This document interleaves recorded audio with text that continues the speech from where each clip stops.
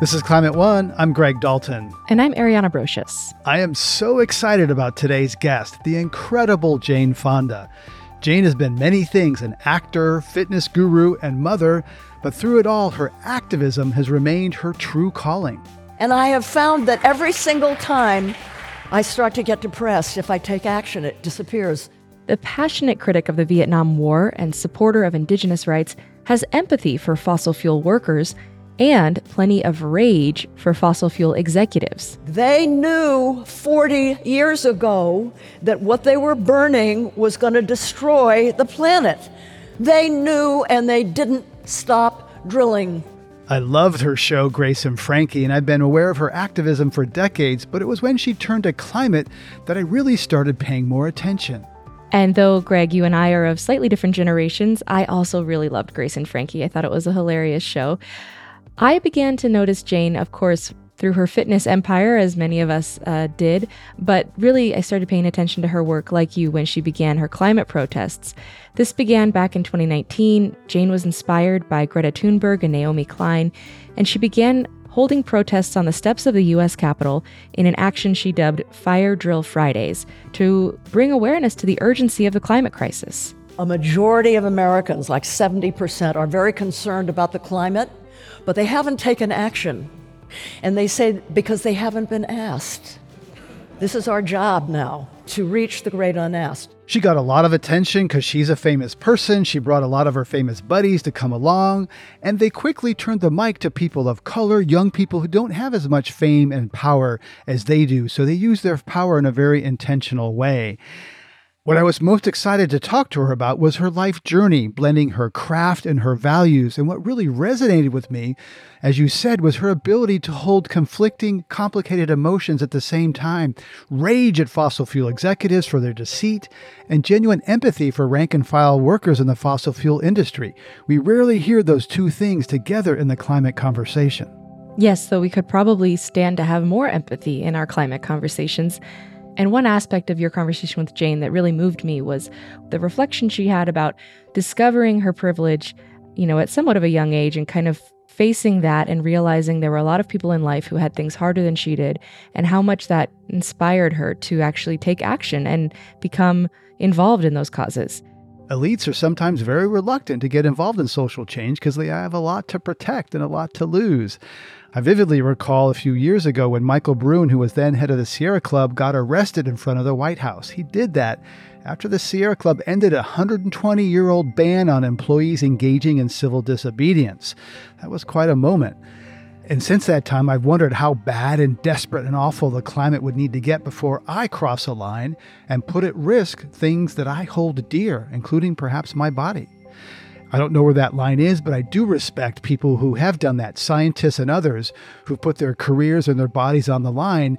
I do know we're not going to solve the climate crisis by elites remaining very comfortable and cautious and safe. So Jane Fonda was recently in San Francisco. She joined you for a conversation recorded in front of a live audience at the Herbst Theater. And this theater is a special place, right, Greg? It is a special place. It's where the UN Charter was signed in 1945. It means a lot to me. I studied international relations. Jane Fonda was this international activist and peace activist. And of course, the UN is central to the global effort to address the climate crisis.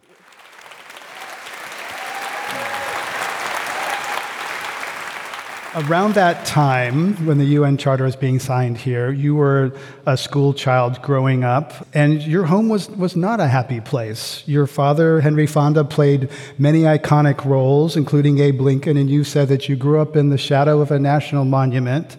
Your mother struggled with mental health, and you found solace outdoors, climbing trees, getting to know the bugs and creatures in nature. How did that connection with the natural world shape you and who you are today? Finding solace in nature when you're a young child. If it's not a happy home, there's always the trees and the flowers. And my desire growing up was I wanted to be I didn't know the word indigenous. I wanted to be an Indian boy. Sometimes I wanted to be the Lone Ranger. Sometimes I wanted to be Tonto. Yeah. because of the way they were with nature, the symbiotic relationship, the knowledge that you were part of nature, that nature was a living thing that you were part of. And I grew up at the end of a dirt road up on the top of a hill overlooking the ocean. There were no other houses anywhere, and there were bobcats and mountain lions and coyotes and meadowlarks. And, you know, if you have loved these things as a child and then they're not there anymore, I mean, where are the meadowlarks? Do you know that there are 3 billion fewer birds now than we had in 1970? And if you're like me, I loved bird songs. That leaves a hole in your soul, you know? And every summer I spent all my time in the ocean, at the Santa Monica Bay. And you can't go swimming there now. And then whales are washing up dead. And we know why. But I love whales. I scuba dive with penguins and marine iguanas and sea turtles. And when you've been face to face with a sea turtle, no, really, and you look into those eyes, you know that you're part of that. And I'm sure that all of you saw my octopus teacher. I've seen about 5 times. Right? Yeah. I mean, they're sentient creatures, and I just kind of knew that intuitively as a child, and so I always cared. Yeah, that you're part of nature. It's not something to dominate or extract resources from. Yeah. You reveal a lot about your feelings and your relationship with your parents, food, your body, in a fabulous HBO documentary that I highly recommend called Jane Fonda in 5 Acts. And it's a fabulous. It's amazing how much you reveal, so vulnerable, and what an amazing story. And in that, I learned that in 1968, you were living in Paris, and your mentor, Simone Signoret, a member of France's intellectual left, invited you to a large protest against the Vietnam War. And you write in your memoir that, quote, "For the first time, I felt embarrassed for my country. I also wanted to go home." So take us to that moment when you went to your first protest. I'm not sure you could even find Vietnam on a map at that point. What powerful awakening was that for you? Well, my father was a decorated Navy officer in the Second World War, and it was a very important time for him. And I just grew up assuming that any place that U.S. troops were fighting, we were on the side of the angels. We all want to feel that we have meaning in our lives. You know, we all want to be able to say, why am I here? And I know that there's a reason. And boy, I was so far, I didn't even know I was supposed to ask myself things like that. Anyway, I fell in love with a Frenchman, and I moved there, and a director, and he directed Barbarella. And been married to Bardot and Deneuve before me. I mean, it was complicated. And I remember very well, we were in Saint-Tropez, and it was when Johnson started bombing North Vietnam. And it was in the headlines of the paper. And my husband, Vadim, looked at that, and he said, you know, "Nom de Dieu, mais ils sont fous." He could not believe that our elected officials were so stupid as to believe what they were being told and to go ahead and permit this to happen. And I thought, well, who the hell does he think he is? Sour grapes, just because you all lost. I didn't say this out loud. But, you know, the French had colonized Vietnam, and the Vietnamese had beat them too. So I just thought it was sour grapes. I really didn't know. I didn't know where Vietnam was. And Simone Signoret had kind of had a crush on my dad. And so when I went to France to make a movie, she, being the elder she was, took me under her wing. You know, we ate meals together a lot, and that's where I learned that the French eat forever and drink wine forever into the night, and it was so great. Anyway, she used to bring me to anti-war demonstrations where Simone de Beauvoir was speaking, and Camus was speaking, and Sartre, and it was interesting. I didn't understand any of it, really. And then in 1968, I was extremely pregnant, and American soldiers who had fought in Vietnam and then left, deserted, resisted, came to Paris. And do you know who gave them sanctuary? Alexander Calder. That's whose home they stayed in. But they didn't have clothes, and so they were in dentists and doctors, and so they would look for compatriots who lived there to help them. And so a group of them sought me out, and I said, well, why did you leave? What's going on? And they told me stories about how American troops were treating civilian soldiers, and I didn't believe them. I could not believe, and they gave me a book by Jonathan Schell called The Village of Ben Suk, S-U-C. It was a small book, and I read it in one sitting, and when I finished that book, I was a different person.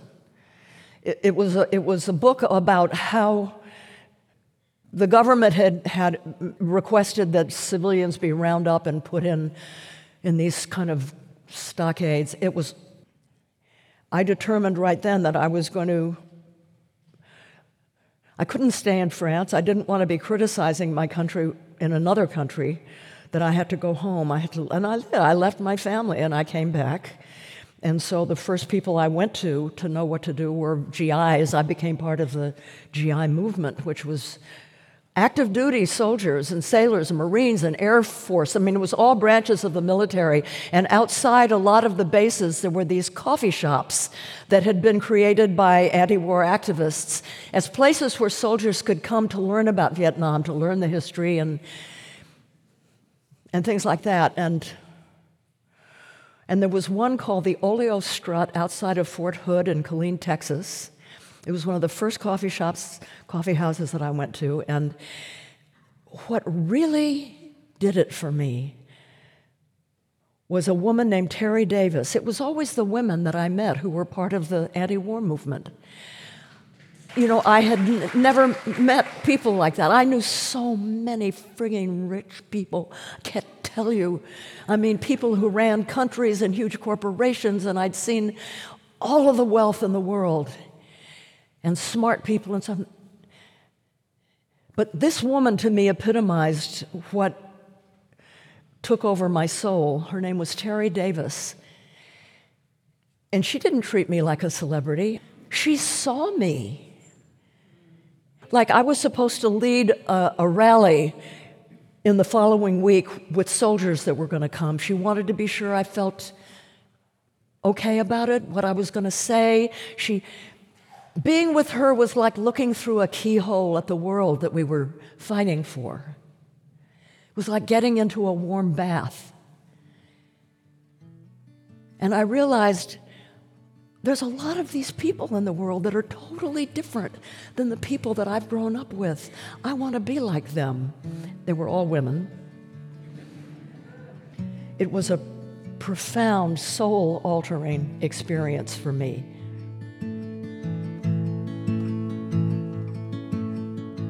Today, we're talking with Jane Fonda about her lifetime of activism. Please help us get people talking more about climate by giving us a rating or a review. You can do this right now from your phone. You can also help by sending a link to this episode or any others of ours that you like to a friend. On our new website, you can create and share playlists focused on all kinds of topics and share those with people as well. Coming up, how Jane Fonda became inspired to direct her activism toward climate. Greta Thunberg said, don't go looking for hope. Look for action, and hope will come. And she's right. That's up next when Climate One continues.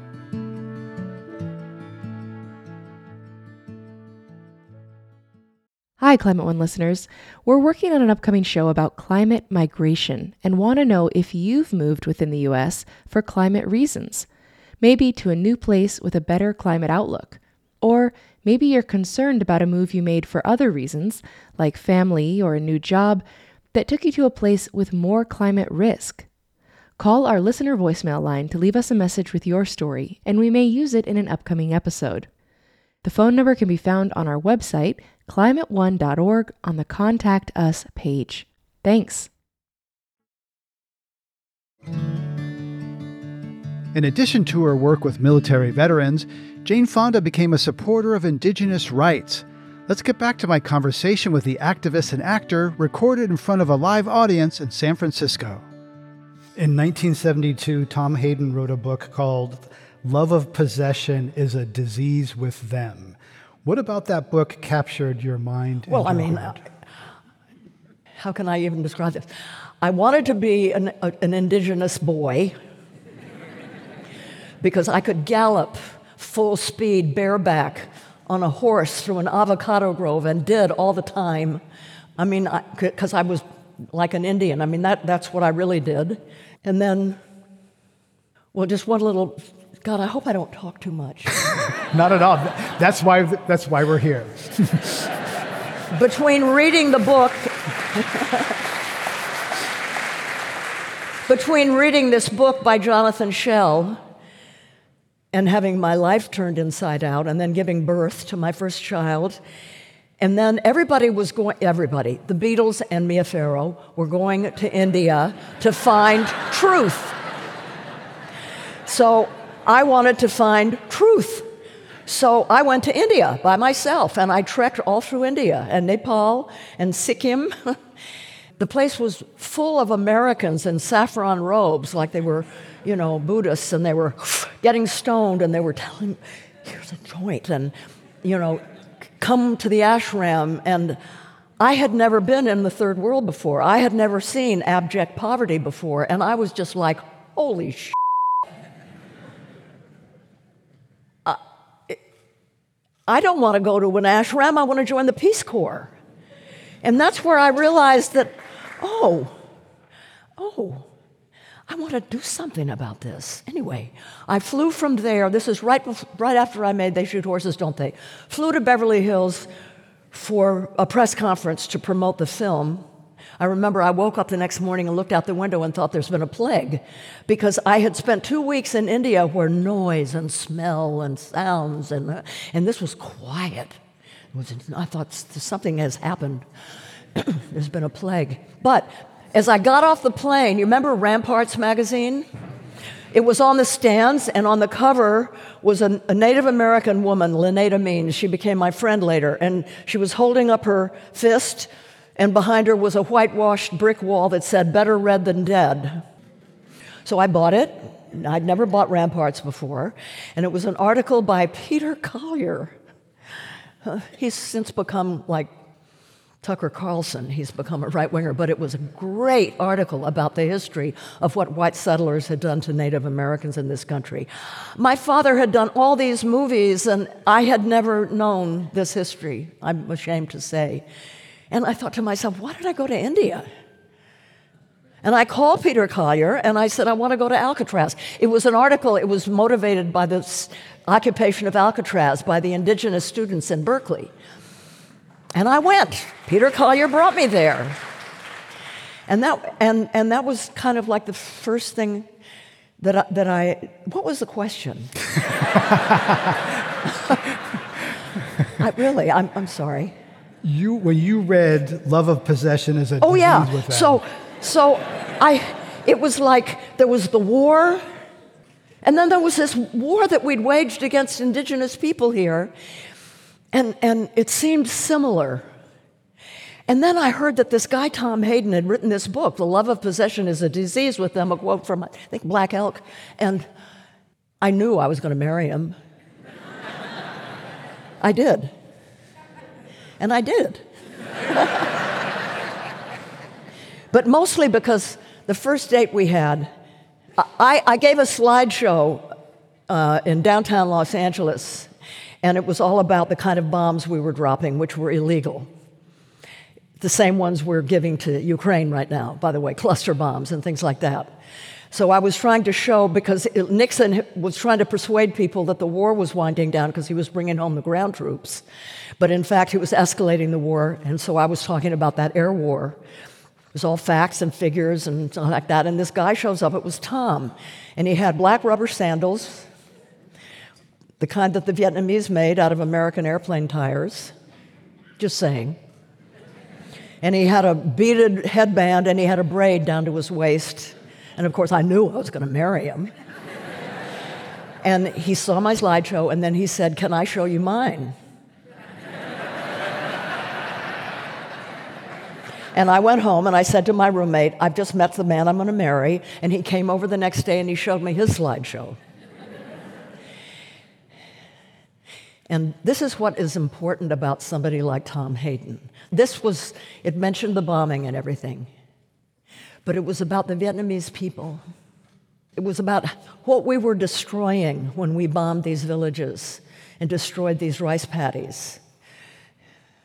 It was about the fact that the Vietnamese had been fighting for thousands of years against the Chinese and the Mongols and the French and the Japanese, and they had always won. And he talked about why that was probably so, and great legends of Trong sisters. He talked about the women who are now, he showed a slide of an advertisement by a plastic surgeon to make their slanted eyes more like Western eyes. And and breast implants, which I had had. And so when I realized what we were doing, not just the bombing and the killing, but the destruction of that ancient Buddhist culture, so of course I married him. I mean, and it changed how I viewed the war, how I viewed the Vietnamese, and it was the framework that undergirded me when I went there a few months later. So the connection, the affinity with indigenous people started very young. You connected that with sort of the bombing Vietnam, decimation of indigenous cultures. Can I just interrupt once? I just want to say something, because I don't want to give the impression that I was not an activist until Tom came along. Because what ended up happening was I created a show called FTA, the Army, based on GI magazines. The coffee houses got the GIs to print magazines, and that was the name of one of their magazines.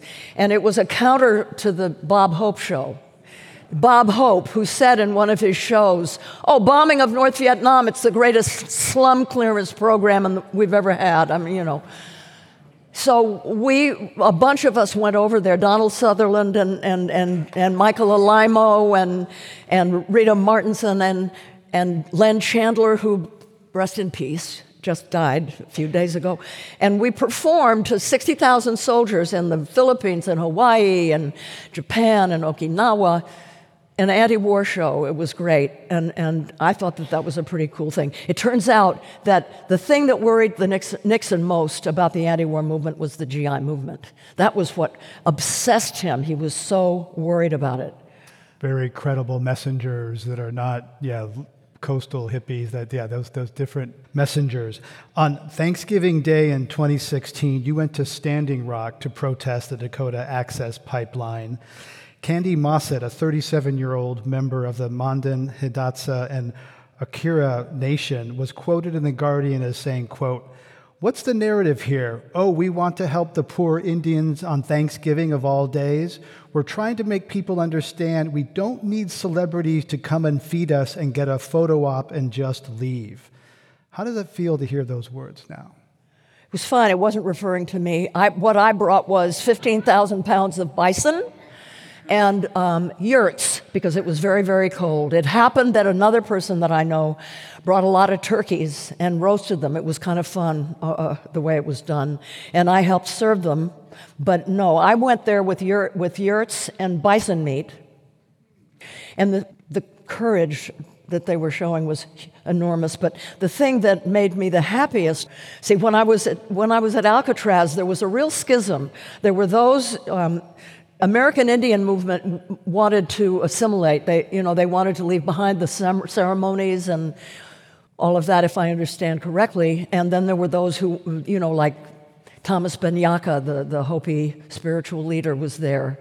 It was the first time that Wilma Mankeller had met a spiritual guide, and there were those who were saying, no, we need the prayers and the sweat lodges and so forth. And when I got to Standing Rock, it was the prayers and ceremonies and sweat lodges that had won out. There were so many young people who said that those ceremonies had helped them kick booze and drugs, and they were very into it, and that's a really good thing, I think. Yeah. Right. I don't think anyone accuses you of celebrity photo op activism.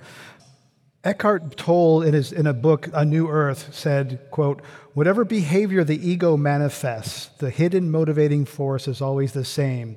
The need to stand out, be special, be in control.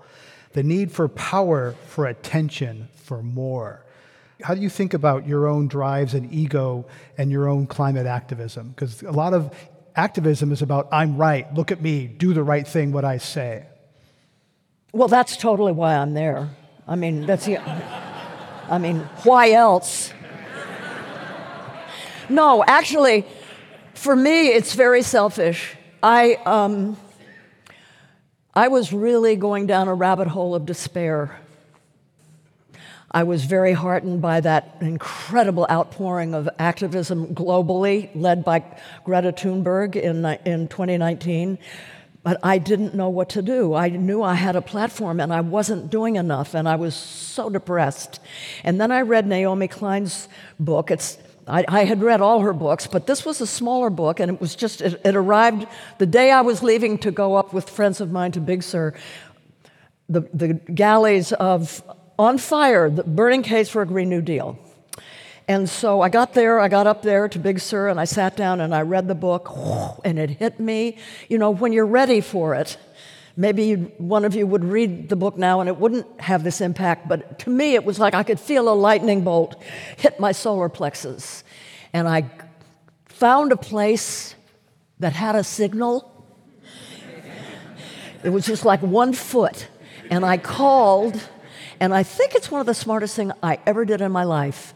I called Annie Leonard because I knew that she was really brave and bold, and she'd done such great things at Greenpeace. And I said, I want to move to D.C., and I want to camp out in front of the White House, and I want to raise a ruckus.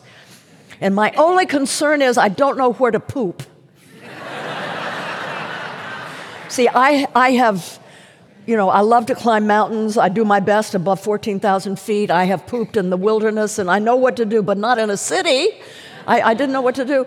And she laughed, and she said, I'm so happy that you want to put your body on the line like this, but you don't have to worry about pooping because it's illegal now to camp in front of the White House. But she said, okay, let me think about this. And she set up the next day a conference call with Bill McKibben and Naomi Klein, and then Jay Halfon. I thought, what's she got a lawyer on here for? Because now I understand, because I know Jay Halfon. But at any rate, it was at Esalen. It was the only place that had a payphone, and I had to borrow a lot of quarters, and it was a long time.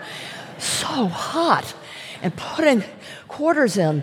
But that's where Fire Drill Friday was born. We didn't have a name for it yet, but the idea of engaging in a rally and then civil disobedience every Friday. And anyway, and the moment that happened, my depression disappeared.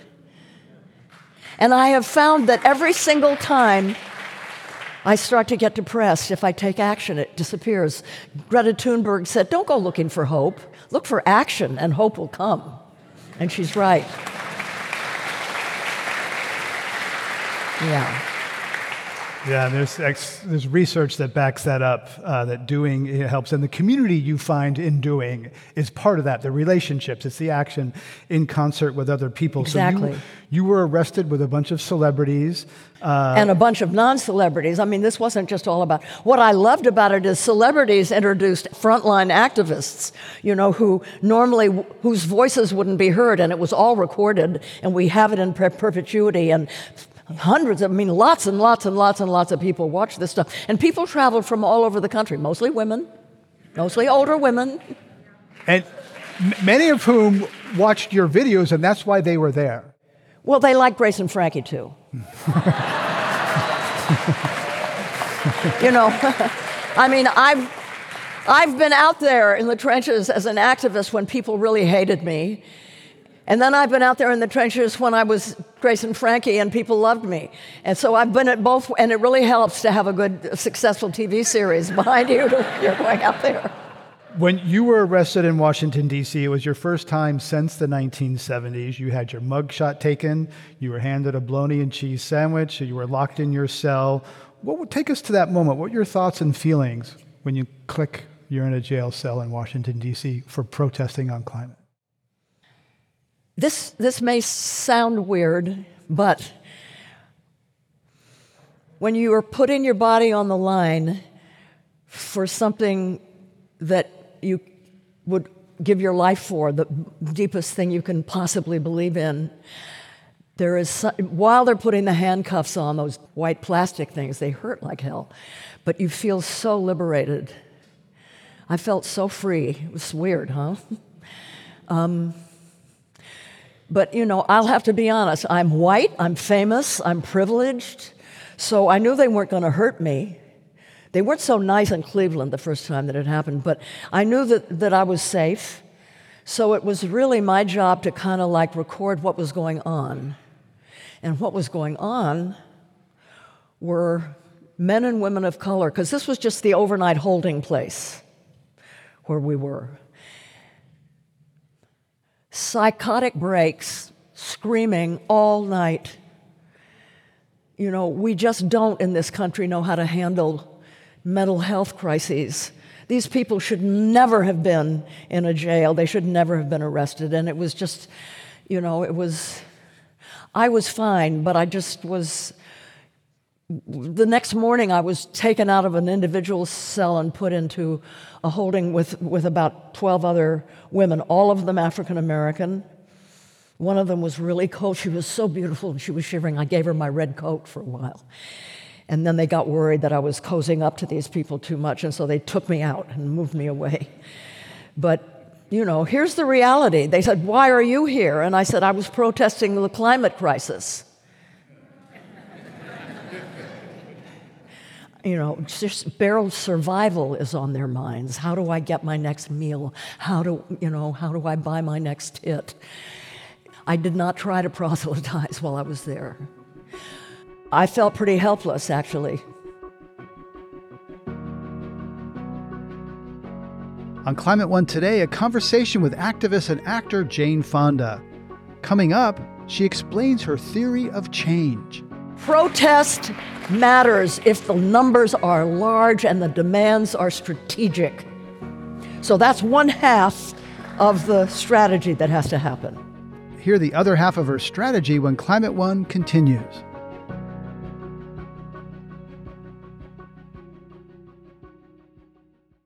Hey, Climate One fans, we have some exciting news. We are now on Patreon. That means that you, as a subscriber, can get access to Climate One episodes free of ads interrupting your listening experience. For just $5 a month, your Patreon membership also gets you access to our Climate One Discord channel, where you can discuss the episode with other Climate One fans and begin to build your own climate community. Best of all, your support makes future Climate One episodes possible. Join us today at patreon.com/climateone. Jane Fonda attracted a lot of attention for her climate protest called Fire Drill Fridays, where she wore her bright red coat in Washington, D.C. She and many others were routinely arrested. I asked her what she thinks those protests accomplished. We were not, as has been reported in the press, our goal was not to affect government. We know from the Yale Climate Communications Project that there are a majority of Americans, like 70%, are very concerned about the climate, but they haven't taken action. And they say because they haven't been asked. The great unasked. This is our job now, is to reach the great unasked. So that's what we got. A lot of press. We had a great press guy working with us, Ira Arlick. And the word got out that this old lady, I turned 81 when I was in jail. And I knew that people would say, well, God, if she can do it. So people started coming from all over. Portland and San Francisco and all over Wisconsin. And they'd never been at a rally before. They'd never been arrested. But they did it, and they felt great about it. Yeah. So that was I was asking the great unasked to join, to move beyond concern into action. Let's discuss how you think societal change happens. Because there's got to be two prongs to what needs to happen. One is there have to be unprecedented numbers of people in the streets, peacefully, nonviolently, disrupting business as usual. This is what got Roosevelt to create the New Deal. There were thousands and thousands of people in the streets, unions in particular, demanding the things that that he needed to be done. And he met with some of them, and they told him what they wanted. And you know what he said? And this is so important. He said, "Okay, now go out and make me do it." That's really an important lesson. You know, in 1970, first Earth Day, do you know how many people came out? 20 million. 20 million people came out on first Earth Day. And you know what happened because of that? Nixon created the Clean Water Act, the Clean Air Act, and the EPA. A conservative Republican. You know, protest matters if the numbers are large and the demands are strategic. So that's one half of the strategy that has to happen. And the other half is, some people say electoral politics has failed us. We have a cash and carry Congress. Do you think electoral politics matters? Well, yeah. If you can't change the people, change the people.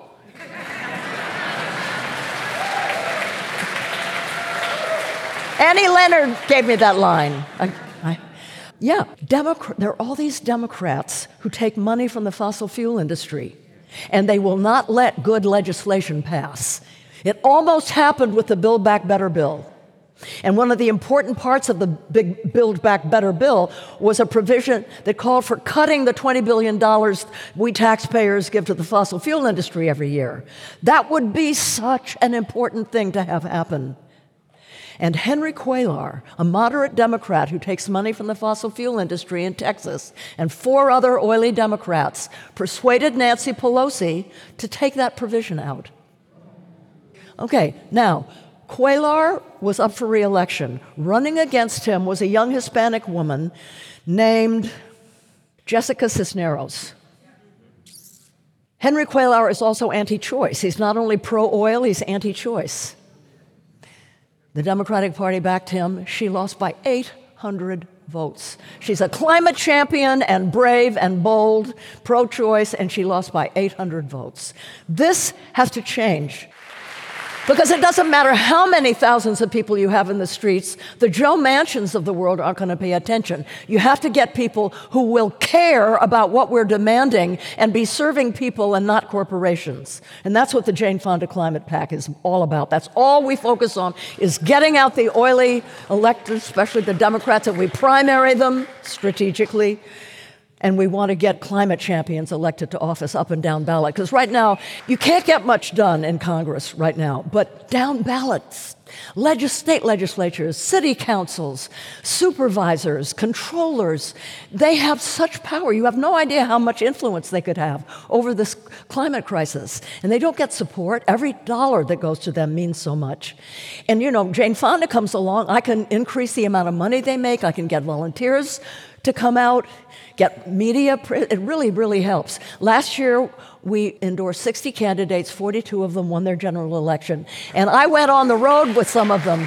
And I can't tell you, they're mostly women, many women of color, brave women, brave people. If you could go out with me, you'd have enough hope for the rest of your life. They're there and they're ready, and we have to support them. It's time for our lightning round. This is a Climate One tradition where we have true-false questions with Jane Fonda. True or false, you ate a lot of canned food growing up because your mother was afraid of running out of money. True. True or false, your son Troy was potty trained in a bunker in Vietnam. A school, not a bunker. School, okay. True or false, his first 13 birthdays were fundraisers. Yeah. I was married to Tom, it's, of course. True or false, you wish you had a husband today? No.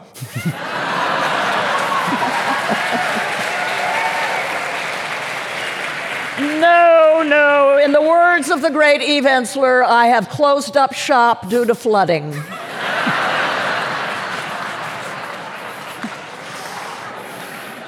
True or false, for much of your life, you've been searching for someone real inside. Yeah. You mean like myself? Yes. True or false, the need for carbon-free power is so important that existing nuclear power plants in the U.S. should be kept running as long as safely possible. True. True or false, it's okay to buy real Christmas trees because they're typically grown on cleared and often degraded land. True. True or false, you wish Democrats would nominate someone other than Joe Biden for president in 2024? No, I mean, it's not going to happen. We don't have a very deep bench. I mean, we do. We have plenty of Elizabeth Warren could take it on like crazy, but the important thing is that we win, right? And when you vote, you're not marrying the guy or even asking for a date. It's pragmatic. I would rather push an ally than be stopped by a fascist, and that's what the choice is going to be in 2024.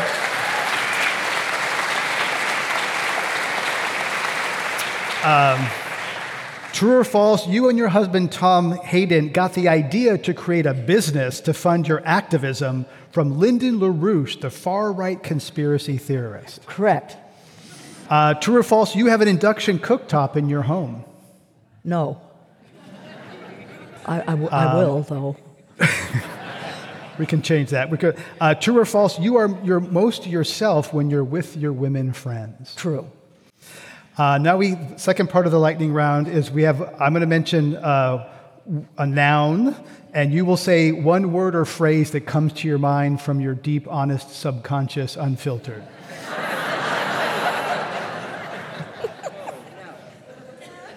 So what comes to mind, Jane Fonda, when I say Henry Kissinger? Death. Lily Tomlin.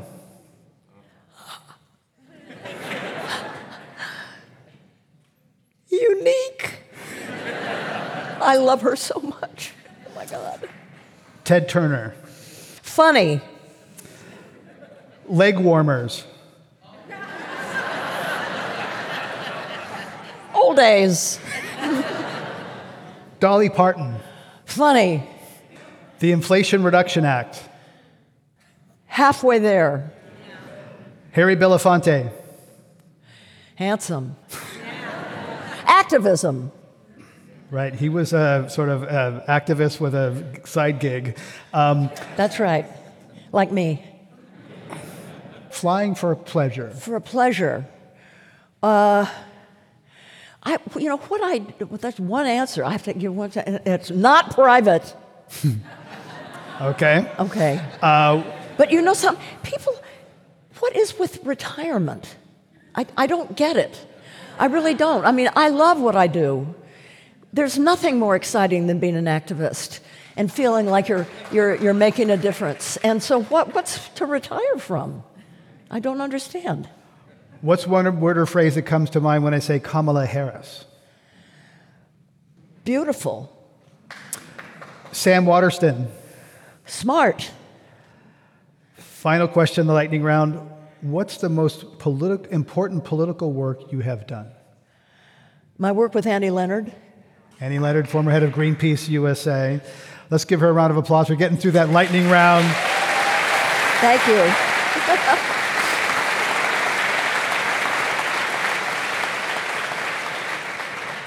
You lived in Georgia for 20 years. After you arrived, you realized that a lot of people didn't like you there. Being married to Ted Turner helped. What did you learn from that experience about crossing that cultural divide that's even more profound now in our country? What did you learn living in Georgia? Well, I learned, people talk about the elitists on the coasts, and it's true. I am so grateful for my 20 years in Georgia because I knew the coasts and I knew Paris because I married the French guy. And so living in Georgia, I was raised an atheist, and I'm surrounded. Everybody I knew went to church. And it made me really, really consider that, and I entered the Interdenominational Theological Center in Atlanta, which is the training center for black ministers. I was the only white person. I studied there for a couple of years. I studied the Bible. Wow. Yeah.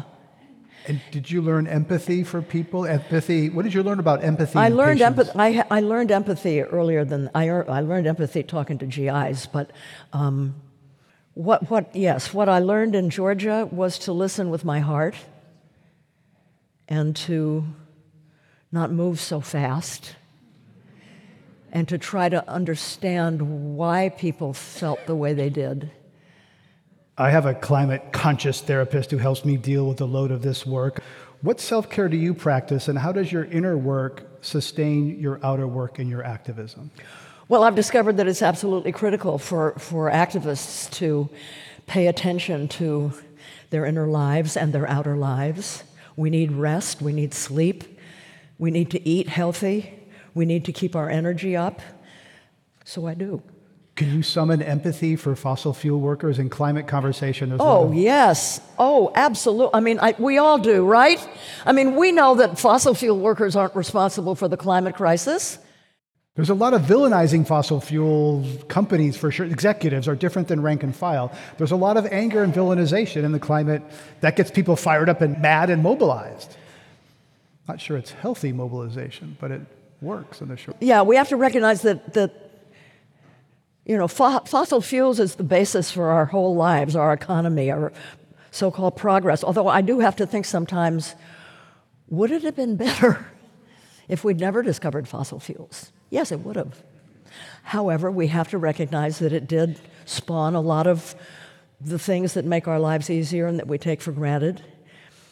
But they knew 40 years ago that what they were burning was going to destroy the planet, that it was destroying our climate, because their scientists told them in granular detail, by the way, and we know this now because we have the reports.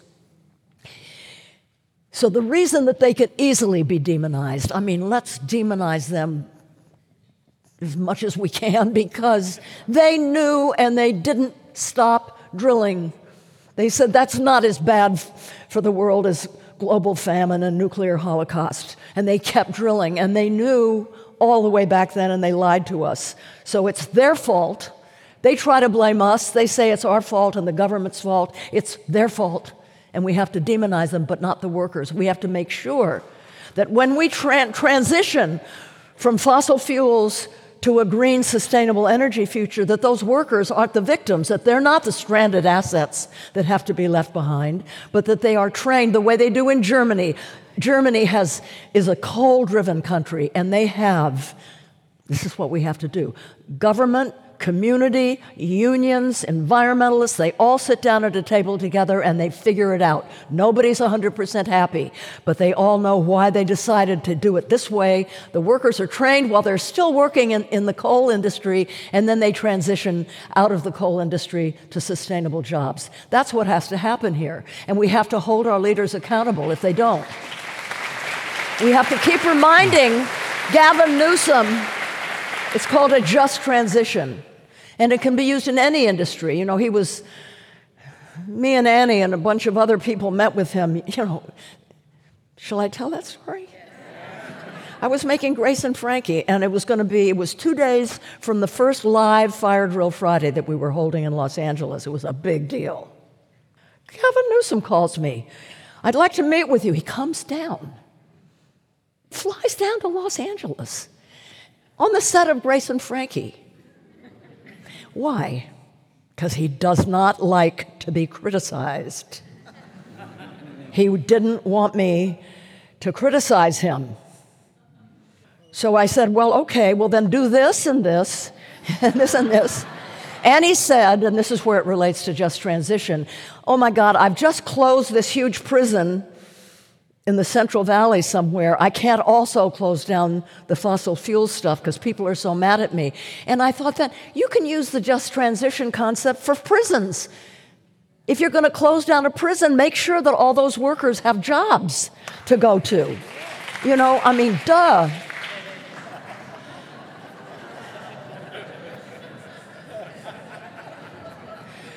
Well, we know what to do if he runs for president. We know how to hold his feet to the fire, and we can really upset him by protesting stuff that he does. And we have to do that if he's not doing it right. But he did something great that nobody before him has done, including Jerry Brown. He created a 3,200-foot setback, separating new oil wells from communities, schools and playgrounds, and people are dying in these places.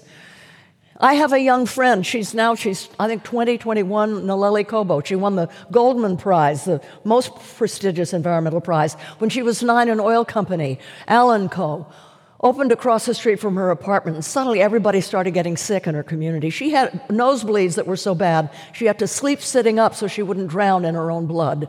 Now she's had a total hysterectomy for cancer of the reproductive at 20 because of the oil. She got it closed, and then everybody started getting better.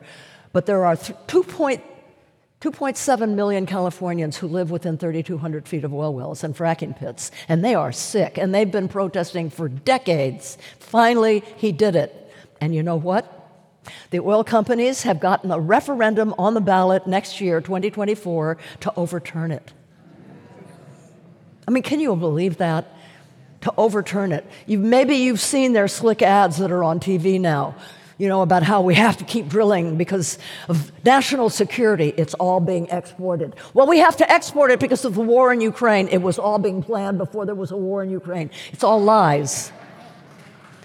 And this is a must-win deal. We cannot allow them to overturn this. Absolutely not. First of all, if they overturn it, that's it. We can never renegotiate this. We can never litigate again in California for setbacks, number one. Number two, this will go national. This strategy of anything they don't like that happens through a democratic process, they try to overturn. We have to beat them. Naleli's been a guest on Climate One. If you look at climateone.org, you'll see a podcast with her sharing her very personal story. She's amazing. With Naleli? Naleli, yes. Oh, yeah. God, isn't she something? Yeah. We're getting close to the end, and I just want to ask you, in that fabulous documentary, Jane Fonda in 5 Acts, you open up about relationships with your parents and forgiving your mother. When you watched your dad die, you felt that he had a lot of regrets, and you said that your regrets will be for what you didn't do. So how does that motivate you? Regrets are always for what you didn't do, practically always. And so now that you're 85 and survived multiple cancers, you look fabulous, look very healthy. Thank you. Thank you. Thank you. How do you think about your legacy, the regrets that you don't want to have? I don't think about it, really. Just think about now?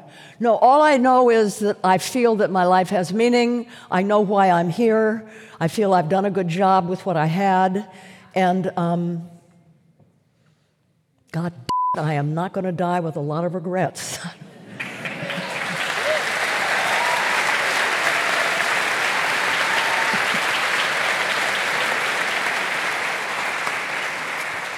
Well, thank you for sharing your passion and your courage here on the stage. It means a lot to all of us. Thank you very, very much. Thank you.